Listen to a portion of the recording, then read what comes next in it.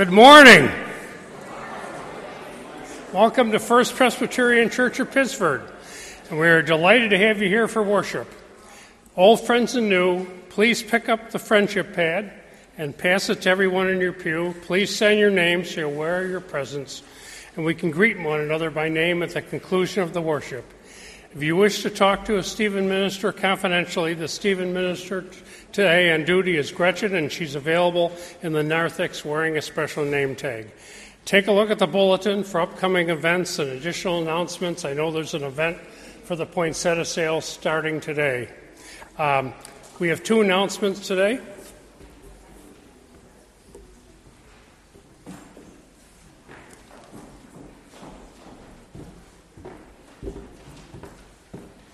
Good morning. So I just want to let everybody know that we have a special guest next Saturday here in the sanctuary. He will be here from 10 to 11:30, and it's Santa. So if you need Christmas photos with Santa, family photos, this is not a members only. Please invite friends to come. It's going to be right here in the sanctuary, very relaxed. Bring your own camera and come in and take as many photos as you need with Santa on Saturday from 10 to 11:30. Thank you.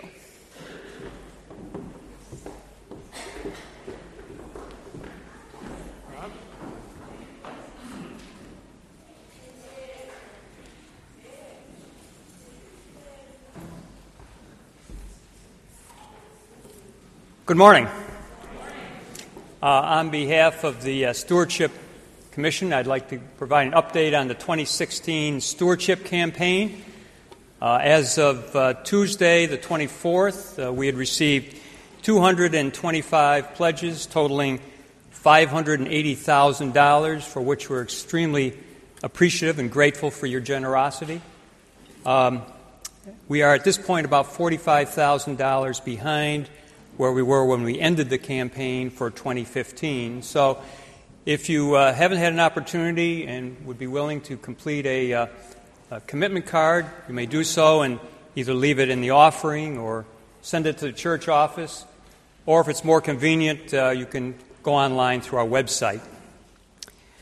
I would also like to express the appreciation for many members who contribute to the church during the year and are not in a position to formally pledge, because really it is just the combined support of all of our members through their time and their talent and their treasure that allows us to be a blessing to others, just as we've been blessed.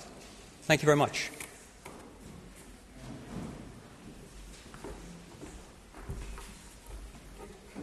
Please join us in the fellowship hall after the service for refreshments. We will now begin the service with the prelude.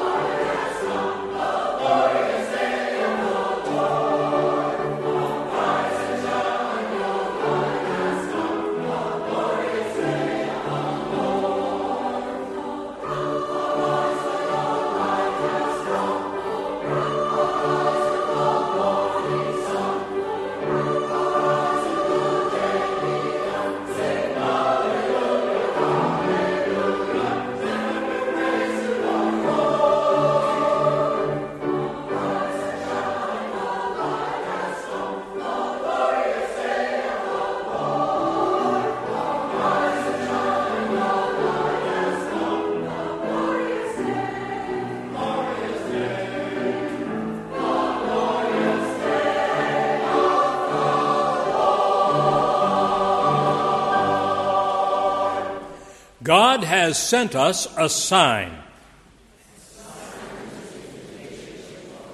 God has invited us to make room in our hearts. When we are too busy, when we are lost, when we are sad, when we are bitter, when we are at war with philosophies, enemies, friends, family, or inwardly with ourselves. May we see the signs, read them, but not misread them. Let us worship God.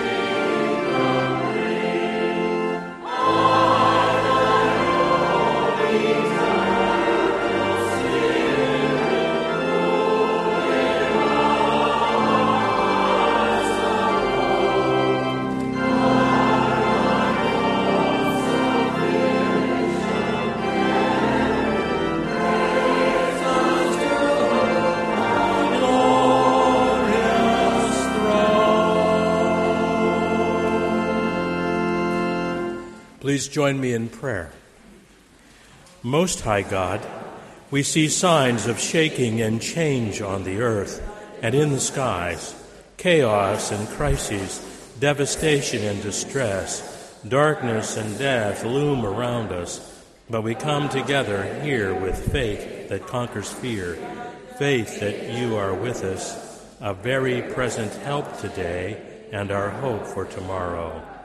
We gather in community to affirm our faith, trusting in the promise of Jesus that redemption is drawing near, that a new day is on the horizon. This is cause for joy and thanksgiving as we worship today. Thank you for your sign of hope. Amen. Come, thou long-expected Jesus, and we want him to come now.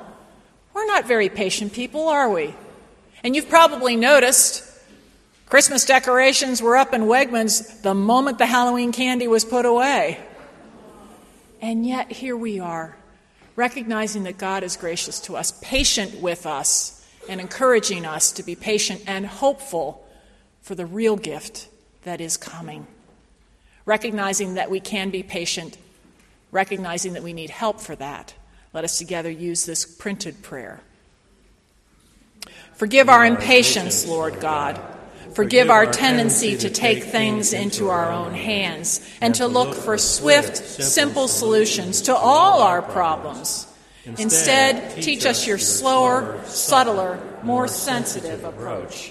Taking time, adding love to intelligence, and trusting you, especially in this Advent, when we remember how unpredictably, but how triumphantly you acted to set things straight. Give us patience. Help us trust that in hope you will come to us in your good time. Amen. In Christ, our redemption draws near. If we confess our sins, he who is faithful and just will forgive us our sins and cleanse us from all unrighteousness. In Christ Jesus, we are made a new creation. We can begin again to live in faith, to work to rebuild the world God intends, and to speak the truth of God's love and forgiveness. Thanks be to God.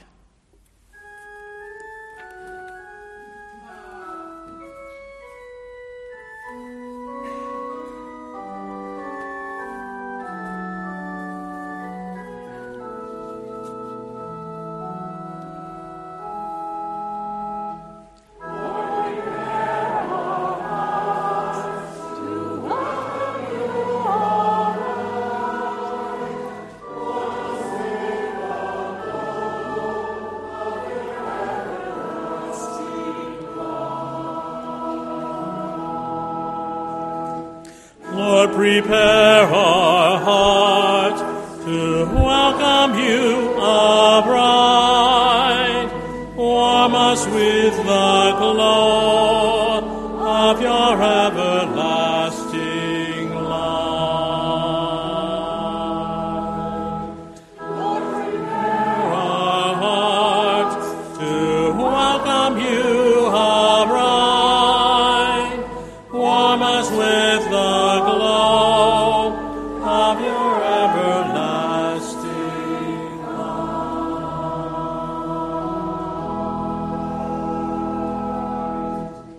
Please be seated, friends.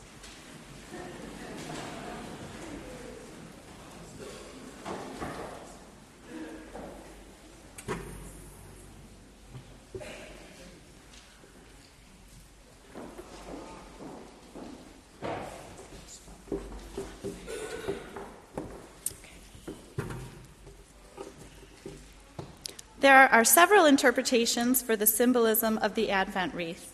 The underlying principle is the accumulation of light as an expression of the growing anticipation of the birth of Jesus Christ, who is seen as the light of the world in the Christian faith. Can you read that? In many churches, the candles represent hope, peace, joy, and love.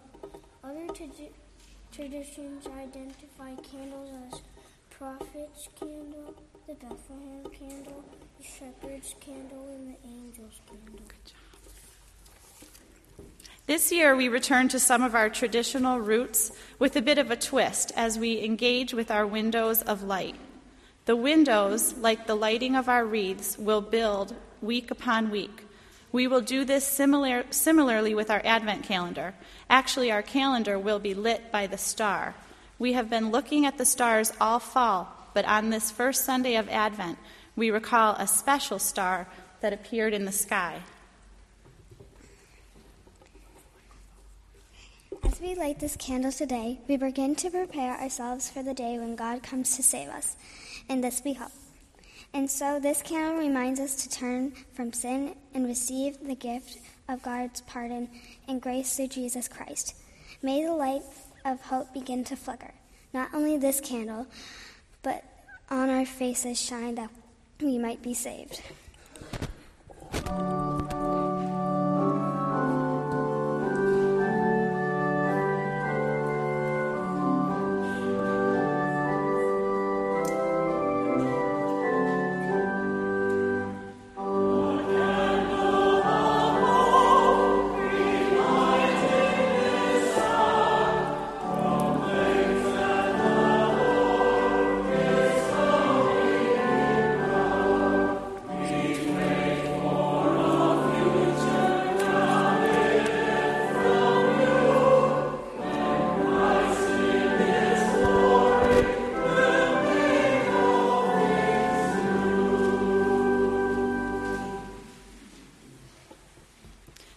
Let us pray. O God of hope, Emmanuel, God with us, we pray you to send your light into our hearts at this time. Help us to be ready for the day and the hour of Christ's final appearing. Live in us and help us to live in you.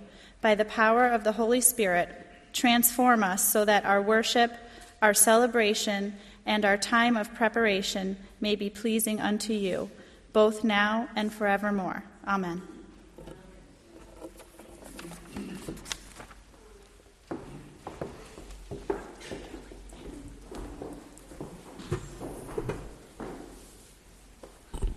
Thank you, Kelly, Lauren, and Ryan. Much appreciated this morning. Our Old Testament lesson is taken from Jeremiah, and it's a prediction that we've long awaited of Christ's coming. I invite you to hear God's word to you. The days are surely coming, says the Lord, when I will fulfill the promise I made to the house of Israel and to the house of Judah.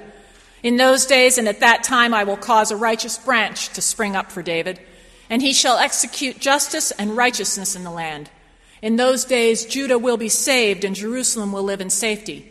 And this is the name by which he will be called. The Lord is our righteousness. The word of the Lord. Thanks be to God.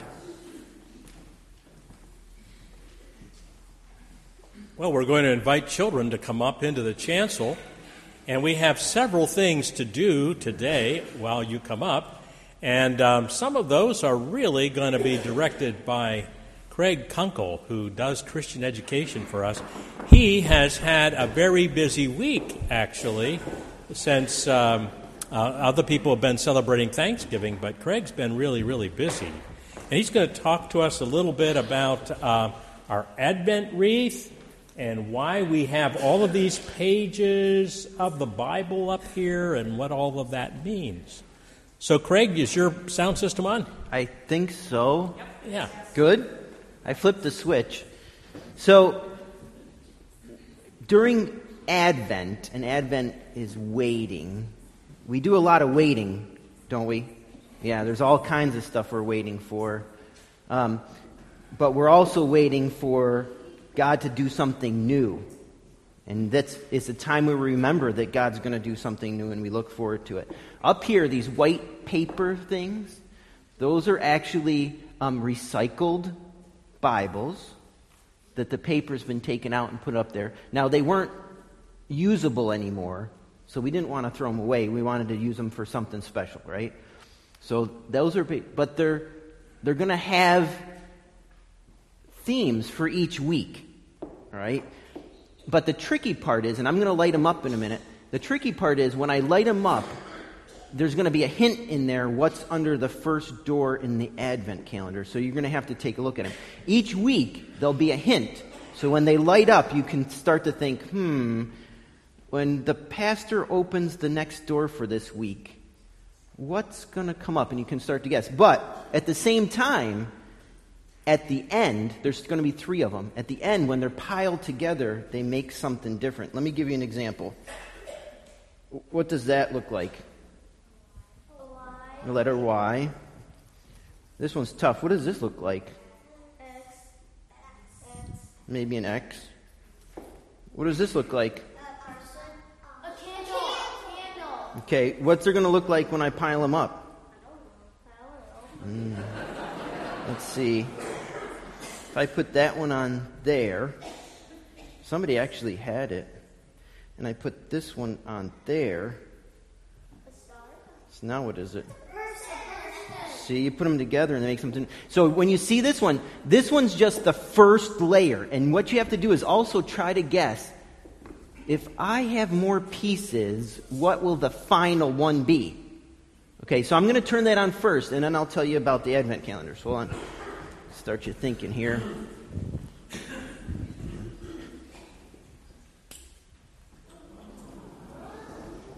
You see all the symbols in there?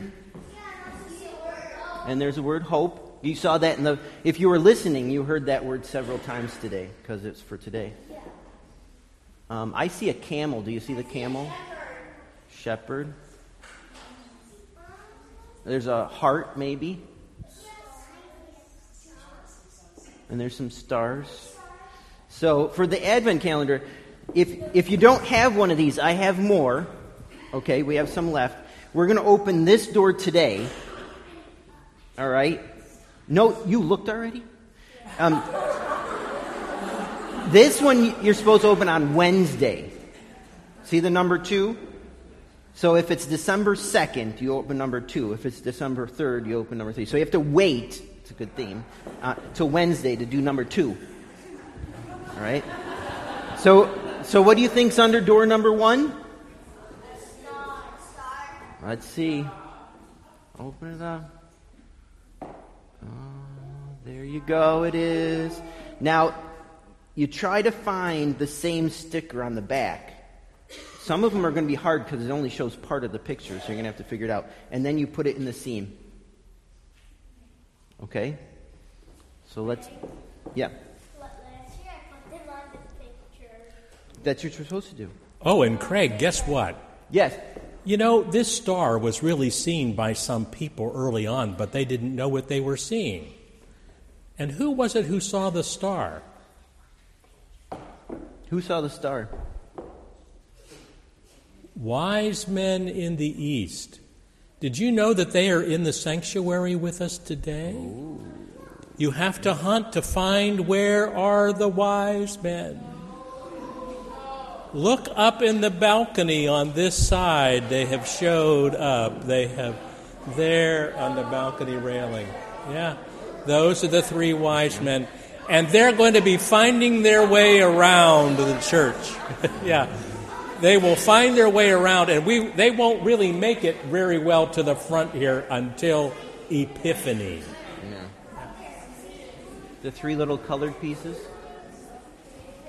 3 little colored pieces up there. So there's all kinds of things to be looking for. All right, let's pray. Dear God, as we wait for you to do something new in the world, we hope that there'll be peace, we hope that there'll be joy, and we hope that everyone will have love. In Jesus' name we pray. Amen. Now, you can go back and sit with your parents, all right? And if they say you can, then we'll be in fellowship hall if you need to, okay?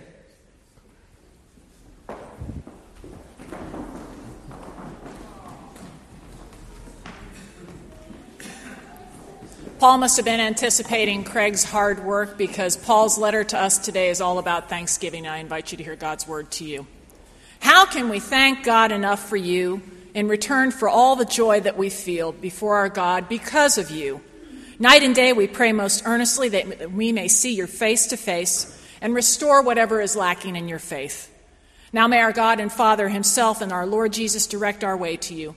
And may the Lord make you increase and abound in a love for one another and for all, just as we abound in love for you. And may he so strengthen your hearts in holiness that you may be blameless before our God and Father at the coming of our Lord Jesus with all the saints. The word of the Lord. Thanks be to God.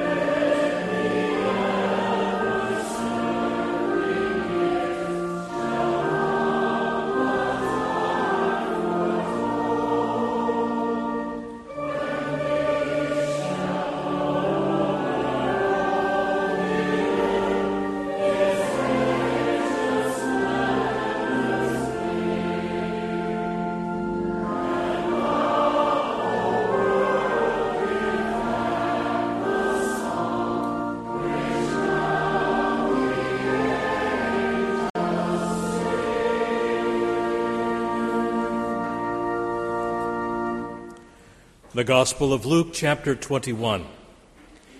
There will be signs in the sun, the moon, and the stars, and on the earth distress among nations, confused by the roaring of the sea. People will faint from fear and foreboding of what is coming on the world, for the powers of the heavens will be shaken. Then they will see the Son of Man coming in a cloud with power and great glory. Now when these things begin to take place, stand up and raise your heads, because your redemption is drawing near. Then he told them a parable. Look at the fig tree and all the trees. As soon as they sprout leaves, you can see for yourselves and know that summer is already near. So also when you see these things taking place, you know that the kingdom of God is near. Truly I tell you, this generation will not pass away until all things have taken place. Heaven and earth will pass away, but my words will not pass away. Be on your guard, so that your hearts are not weighed down with dissipation and drunkenness and the worries of this life, and that they catch you unexpectedly like a trap, for it will come upon all who live on the face of the whole earth. Be alert at all times, praying that you may have the strength to escape all these things that will take place and to stand before the Son of Man. The word of the Lord. Thanks be to God.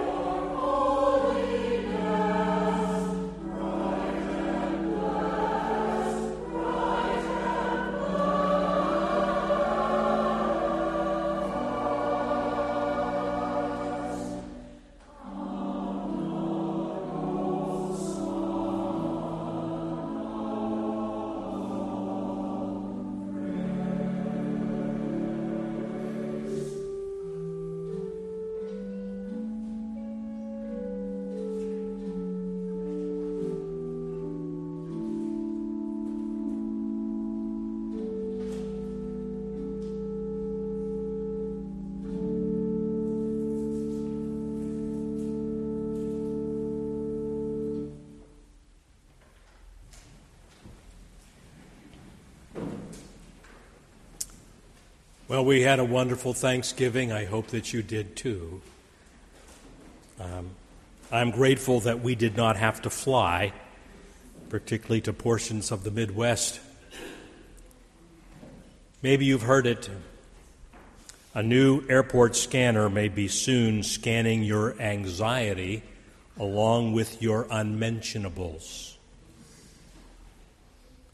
If you've had to catch a flight more recently, you're no doubt aware of the increasing hassle it is. You have to get from long-term parking lots to the departure gate, let alone the potential flight delays or cancellations once you finally get to the airport. You start the whole process by wedging yourself and your bags, along with a lot of other weary travelers, into this parking shuttle, which takes you to the terminal. And then inside, you no longer can talk directly to a person at check-in. You have to use one of those infernal computer kiosks. Frequently, it does not recognize you or your flight, causing you to have to flag down an agent anyway. Then you get to security, where you're asked to take out your baggie of embarrassing personal hygiene items, pull out all of your electronics, and do a virtual public striptease before going through the metal detector. That goes off because you forgot the 75 cents in your pocket, causing the fellow to put you in a special area where they spread eagle you while he pats and wands you down like some shoeless criminal. It's all for the sake of safety. But as if you aren't stressed out enough by this whole process, some experts are now looking at ways to measure your anxiety as you stand there debelted, disheveled, and shoeless. They're doing this to determine whether you're exhibiting the stress of a would-be terrorist or merely the anxiety of a parent who has just dragged 3 screaming children past the terminal gift shop.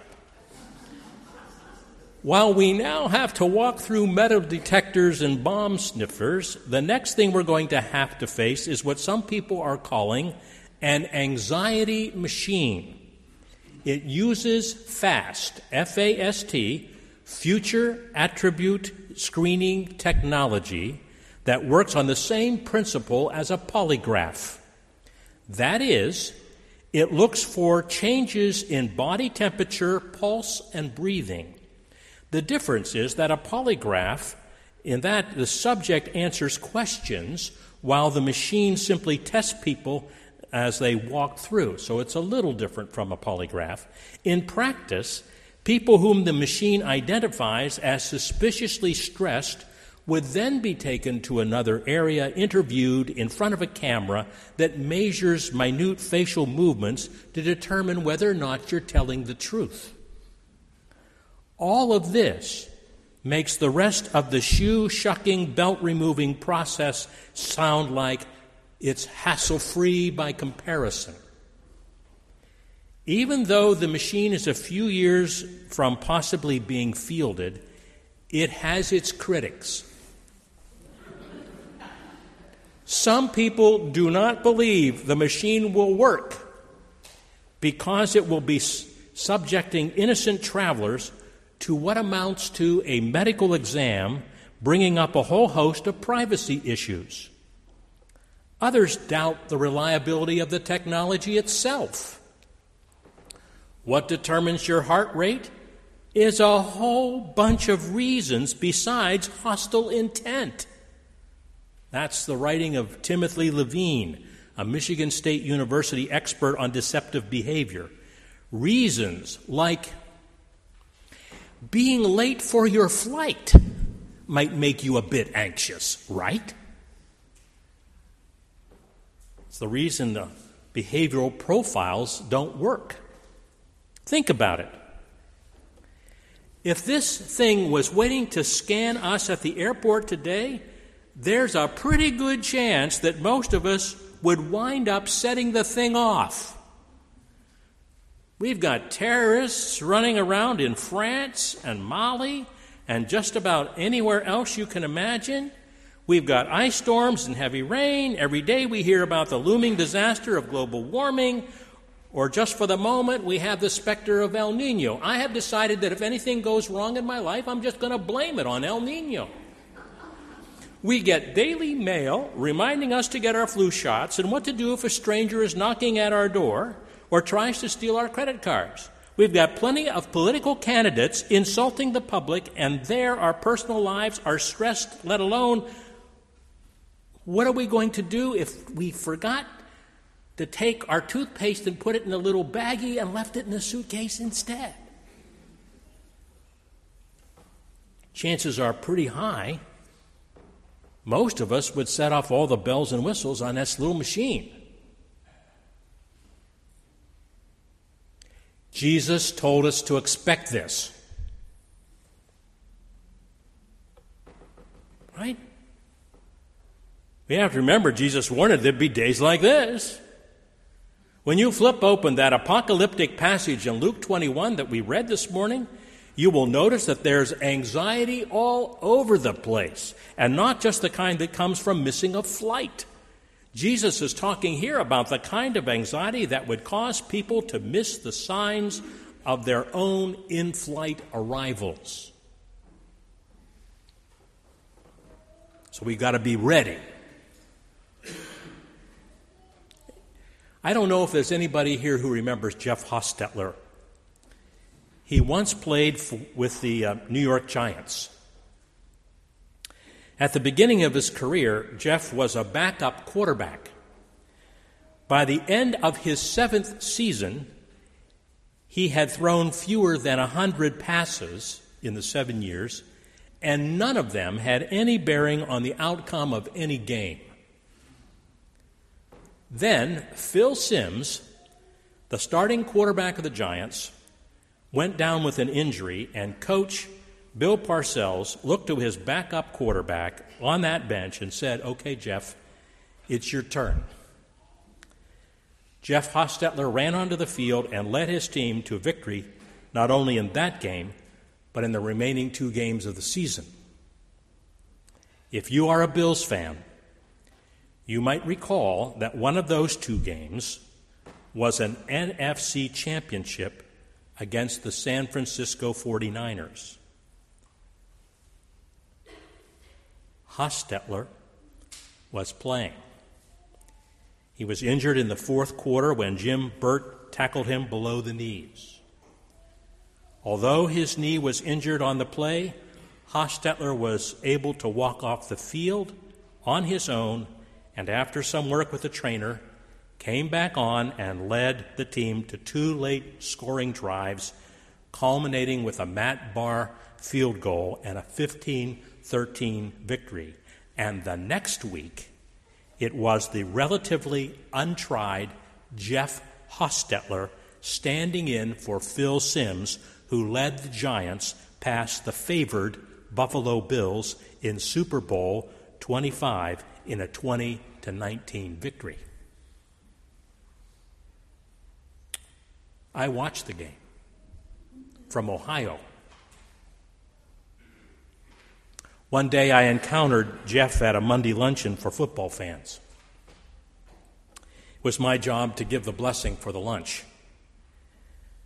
I learned that during those 7 years, when Jeff Hostetler was in waiting, he threw thousands of passes through a swinging tire. During those 7 years Jeff was in waiting, he threw thousands, not only of those passes, but he threw them to wide receivers and running backs in countless practice sessions. He was sharpening and honing his skills. He lifted tons of weights. He did hundreds of push-ups and sit-ups. He jogged many miles, and he did numerous wind sprints. I learned from another observer that Jeff literally spent hundreds of hours poring over the playbook of the Giants, studying not only his own offense and defense, but the defenses and offenses of the opponents they would play. And when Coach Parcells turned to Jeff Hostetler and said, "Okay, Jeff, it's your turn," Jeff Hostetler was ready.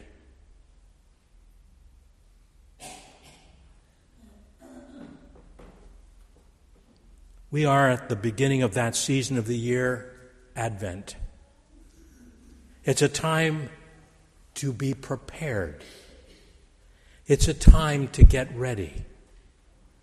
And the Latin derivative of the word Advent literally means to come. During these weeks, we will focus our attention on the coming of Christ into the world. We consider the words of the prophets and their expectations for the coming Messiah.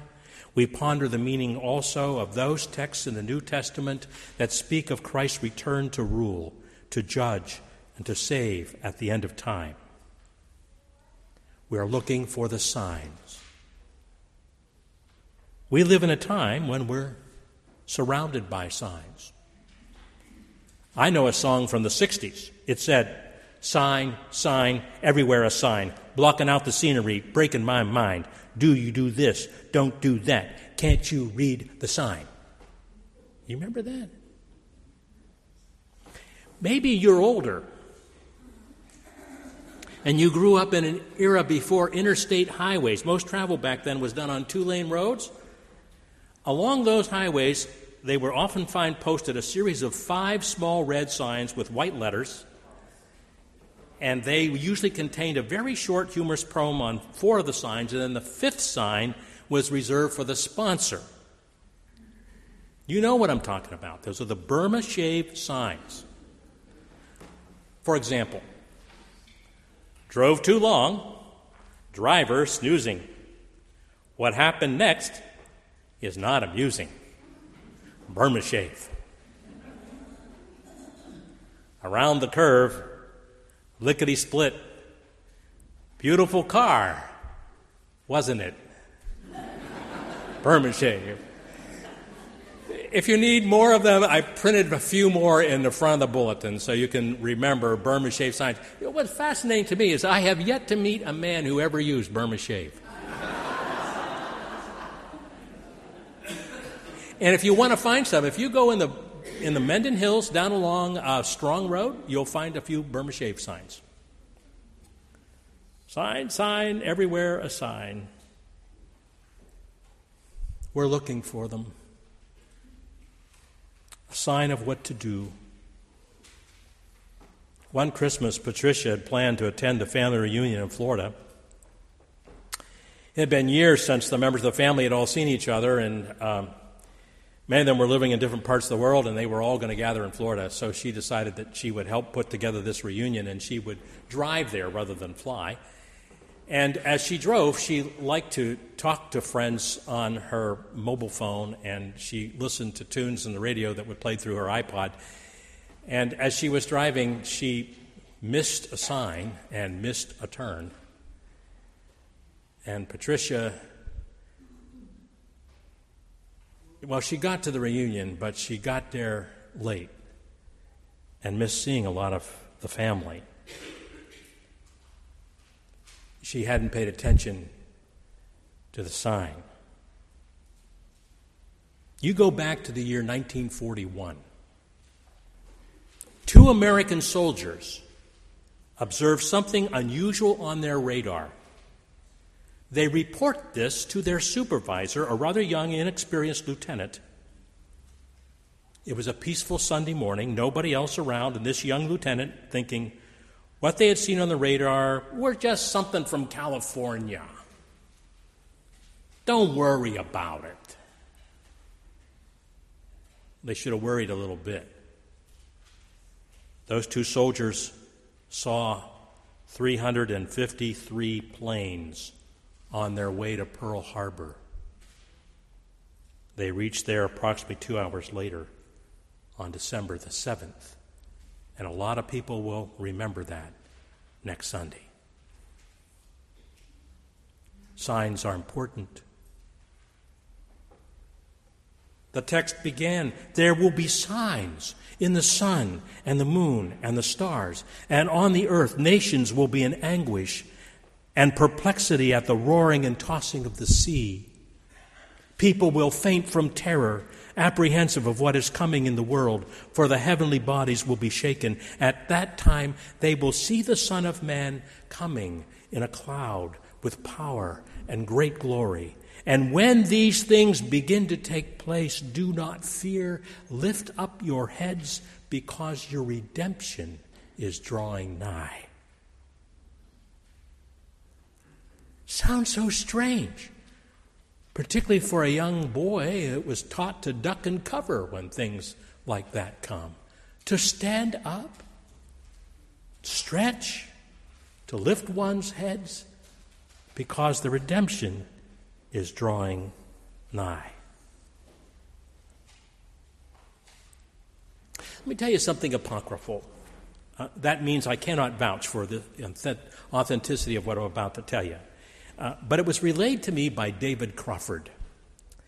David was the director of student relations and director of continuing education at Princeton Theological Seminary, an independent graduate school that is just dwarfed and surrounded by Princeton University. David was an incredible person to know, and I got to know him best after graduating.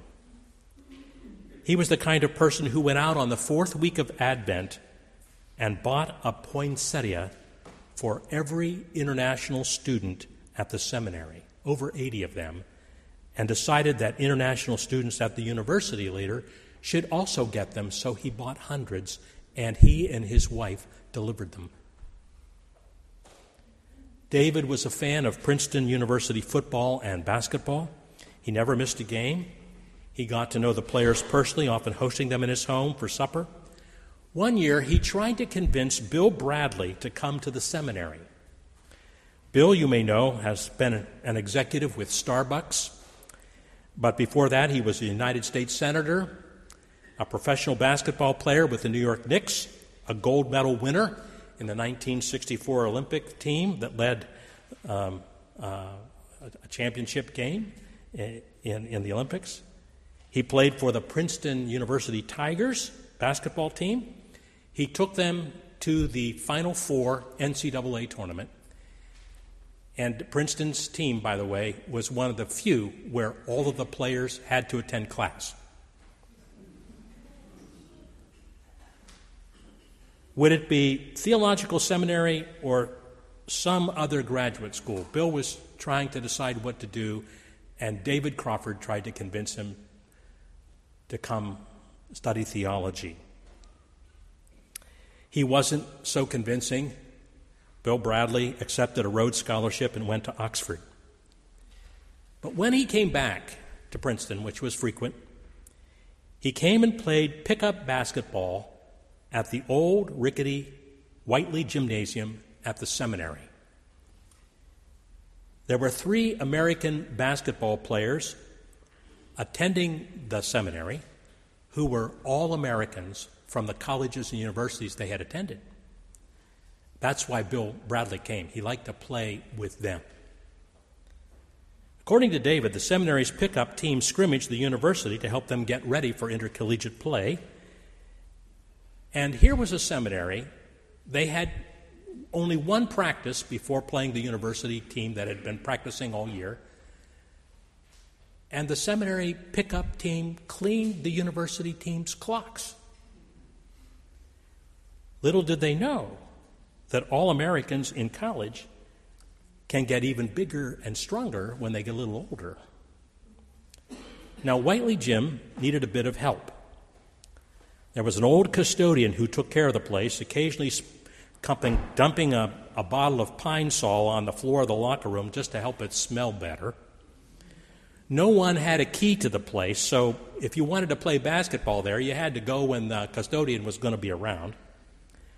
When this pickup team, Bradley included, came into the place for their practice, they saw the custodian reading the Bible. This day, one of the seminarians, Floyd Brady, who was an All-American for Hope College in Michigan, went to this custodian and said, "What are you reading?" And the janitor replied, "The book of Revelation." "The book of Revelation? Do you understand it?" "Oh, yeah, I understand it." "You understand the book of Revelation? Well, then tell us, what does it mean?" And very quietly, this old custodian answered, you've got to read the signs. It means Jesus is going to win. And that's all that matters to those who love Jesus.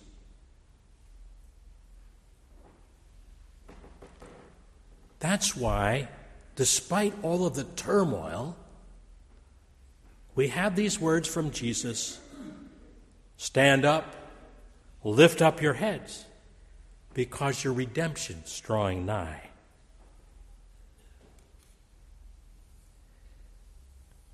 And then he talked about the signs, didn't he? And then Jesus said, this earth will pass away, heaven will pass away, but my words will never pass away. And I think to myself, how in the world can that be? I can't remember what I preached about last Sunday. And I'm sure nobody else can.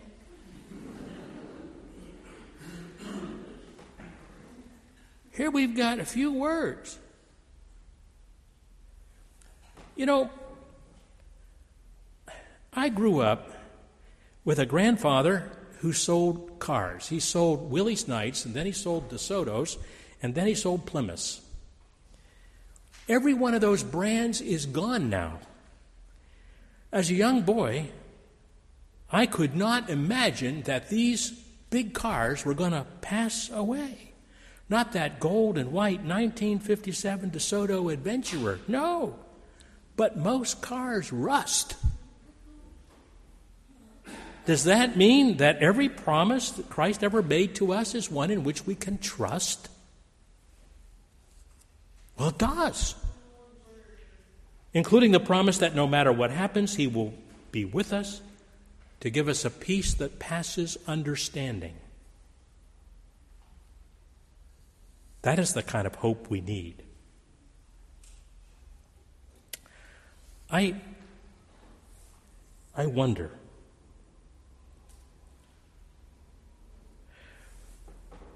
do you remember a television drama? It was about a nurse, a single mom. Her husband had left her with 3 children, twin girls, about 12 years old, and a boy who was 16. Her dad was in a nursing home in another city. He had a broken hip. He wanted her to come visit him. She didn't have the money or the time, and she felt very guilty. She had come down with the flu at Thanksgiving and had really not stopped to get over it, and she felt lousy and tired and just plain worn out. Then, the next evening, she discovered drugs in her son's bedroom, and there's this terrible fight.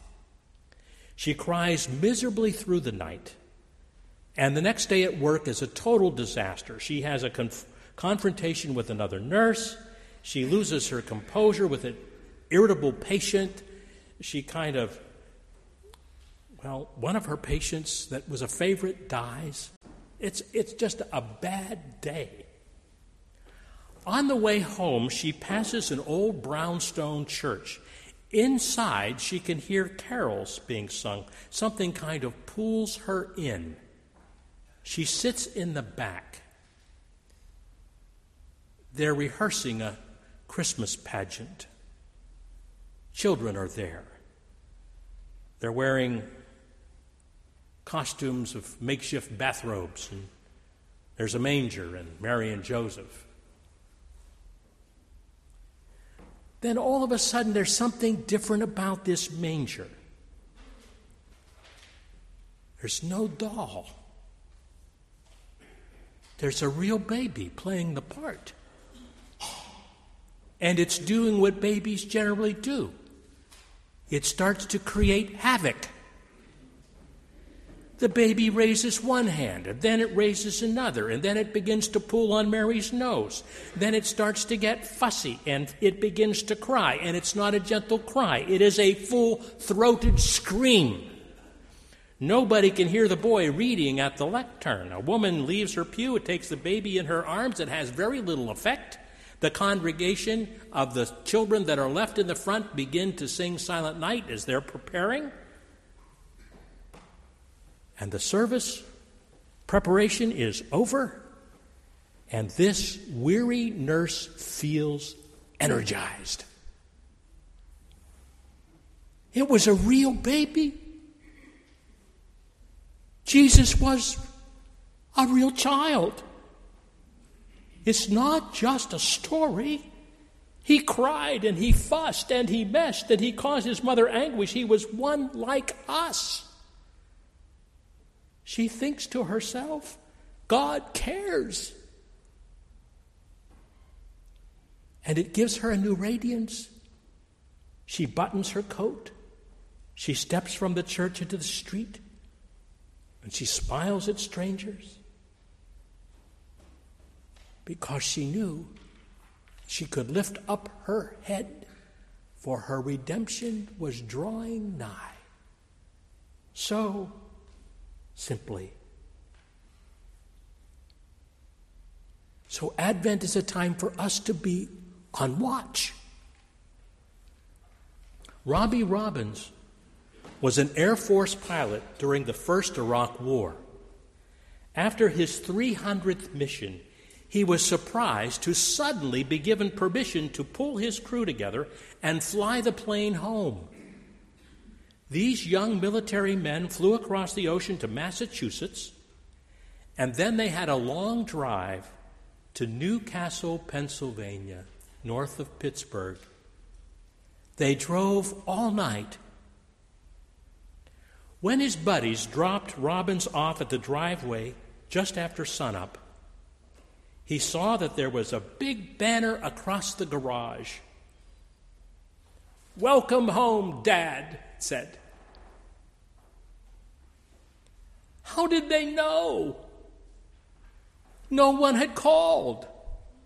The crew themselves hadn't expected to leave so quickly.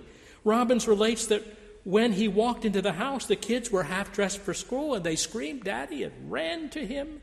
And his wife, Susan, came running down the hall. She looked terrific. Hair just done, makeup on, crisp yellow dress. "How did you know?" he asked. And she said, "I didn't. We knew you would try to surprise us, so we have been ready every day."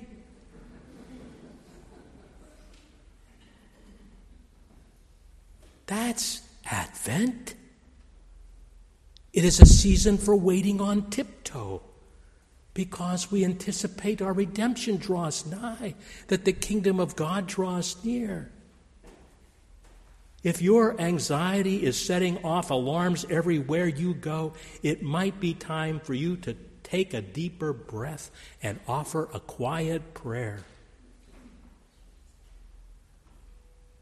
And the next time you're at the airport, going through the usual dump and dance routine, just think of it as a great opportunity to demonstrate the opposite of anxiety to all of those stressed out folks around you.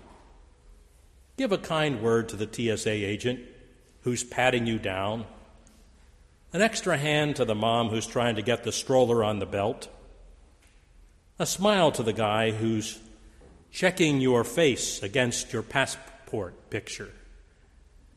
I always worry that they won't let me back in the country when they see mine. Let him look at you and then just make him wonder, because you're smiling, if you know something he doesn't.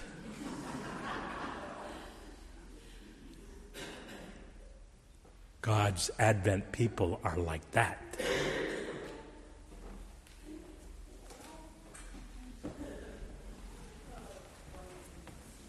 Thankful for the many signs that God gives us of God's grace, and recognizing that we have an opportunity to return to God from our first fruits. Let us dedicate those offerings with this printed prayer. God of grace, through prophets long ago, you promised a day when all on earth shall see your justice and righteousness. In spite of present appearances, we trust that redemption is drawing near. With this offering, we express gratitude for your undeserved love and goodness, and we commit to raising our heads to watch for what will be the fulfillment of your promise in Jesus Christ. Amen.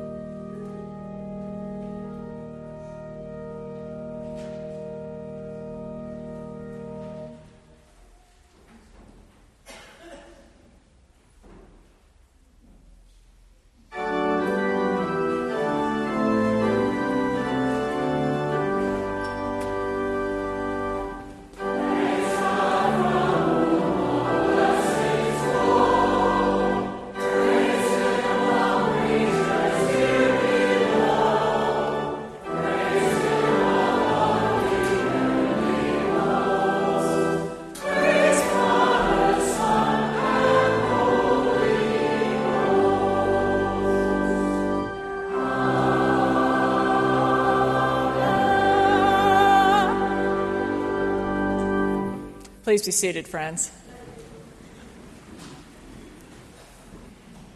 Well, the beautiful flowers that you see in the chancel are to celebrate the lives and loves of Bo and Pat Keller's families, but also to celebrate Bo's birthday yesterday. And boy, you don't look a day over 29. We also give thanks and praise, Julie, for being at the console for us this morning. Thank you for sitting in for Dr. Frank. Much appreciated. We're also thankful that there are many members of our congregation who are getting the help that they need in various medical conditions. We're continuing to pray for Jim Hotelling, who has made the decision to have open heart surgery. It hasn't been scheduled yet, but it will be sometime this upcoming week. Jan Buhlman, who fell right after our deacons meeting in November, is doing better. She's had some repairs to her teeth and to her shoulder. Harold McAuliffe, thank heavens, is home, but he's not very patient about his recovery. He wants to make certain that he's ready for us on Christmas Eve to sing O Holy Night. We're hopeful for that. Owen Oldfield had a mishap on Friday at school last Friday, but is doing better with some repairs. And Chell Gilda, who also fell, has learned in that fall that she has an aneurysm, so thank God that she was able to have the scan and they're getting some preventive care to her. Dan Culp's son, Shay, has had complications from spinal surgery, and we're continuing to pray for him as well. And we give thanks that people have had marvelous Thanksgivings with families and have had an opportunity to return home. Thank you, Carrie. Please join me in prayer. Lord God, we give you thanks for the face of Jesus emerging through the sins and shadows and the sorrows of our lives. We thank you for the gifts of your Holy Spirit, the faith and the love and the hope that we need to sustain us. We pray for understanding that things must break apart sometimes before new things can break out. We pray for a faith that does not falter in these times of turmoil and tribulation, a faith that looks up and sees the Christ and hopes for redemption. We pray for confidence and boldness in witnessing to the truth that in Jesus you make known that you do have the final word. We pray for those waking up, for those who still believe that human ability alone will fix the world. We pray for those who see and speak only gloom and doom, that your word of hope and promise might become believable to them. And we pray for strength and encouragement for those who keep hope and faith strong in the midst of pain and sorrow or injustice, those whose bodies give them trouble, and those who patiently wait for family. Now we ask that we might be a blessing and pray as we've been taught by our Lord. Our Father, who art in heaven, hallowed be thy name. Thy kingdom come, thy will be done, on earth as it is in heaven. Give us this day our daily bread, and forgive us as we forgive our debtors. And lead us not into temptation, but deliver us from evil. For thine is the kingdom, and the power, and the glory forever. Amen. Hey!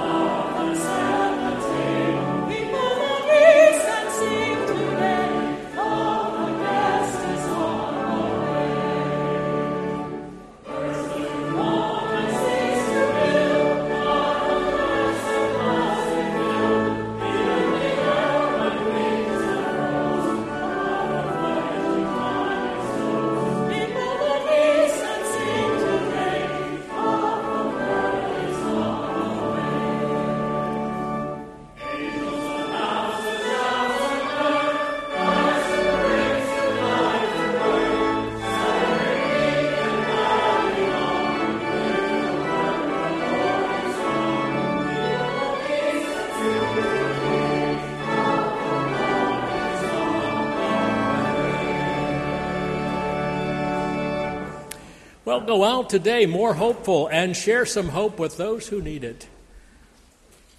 Go in peace. May the love of God the Father, the grace of our Lord Jesus Christ, and the blessing of the Holy Spirit go with us and abide with us all today and in the life everlasting. Amen.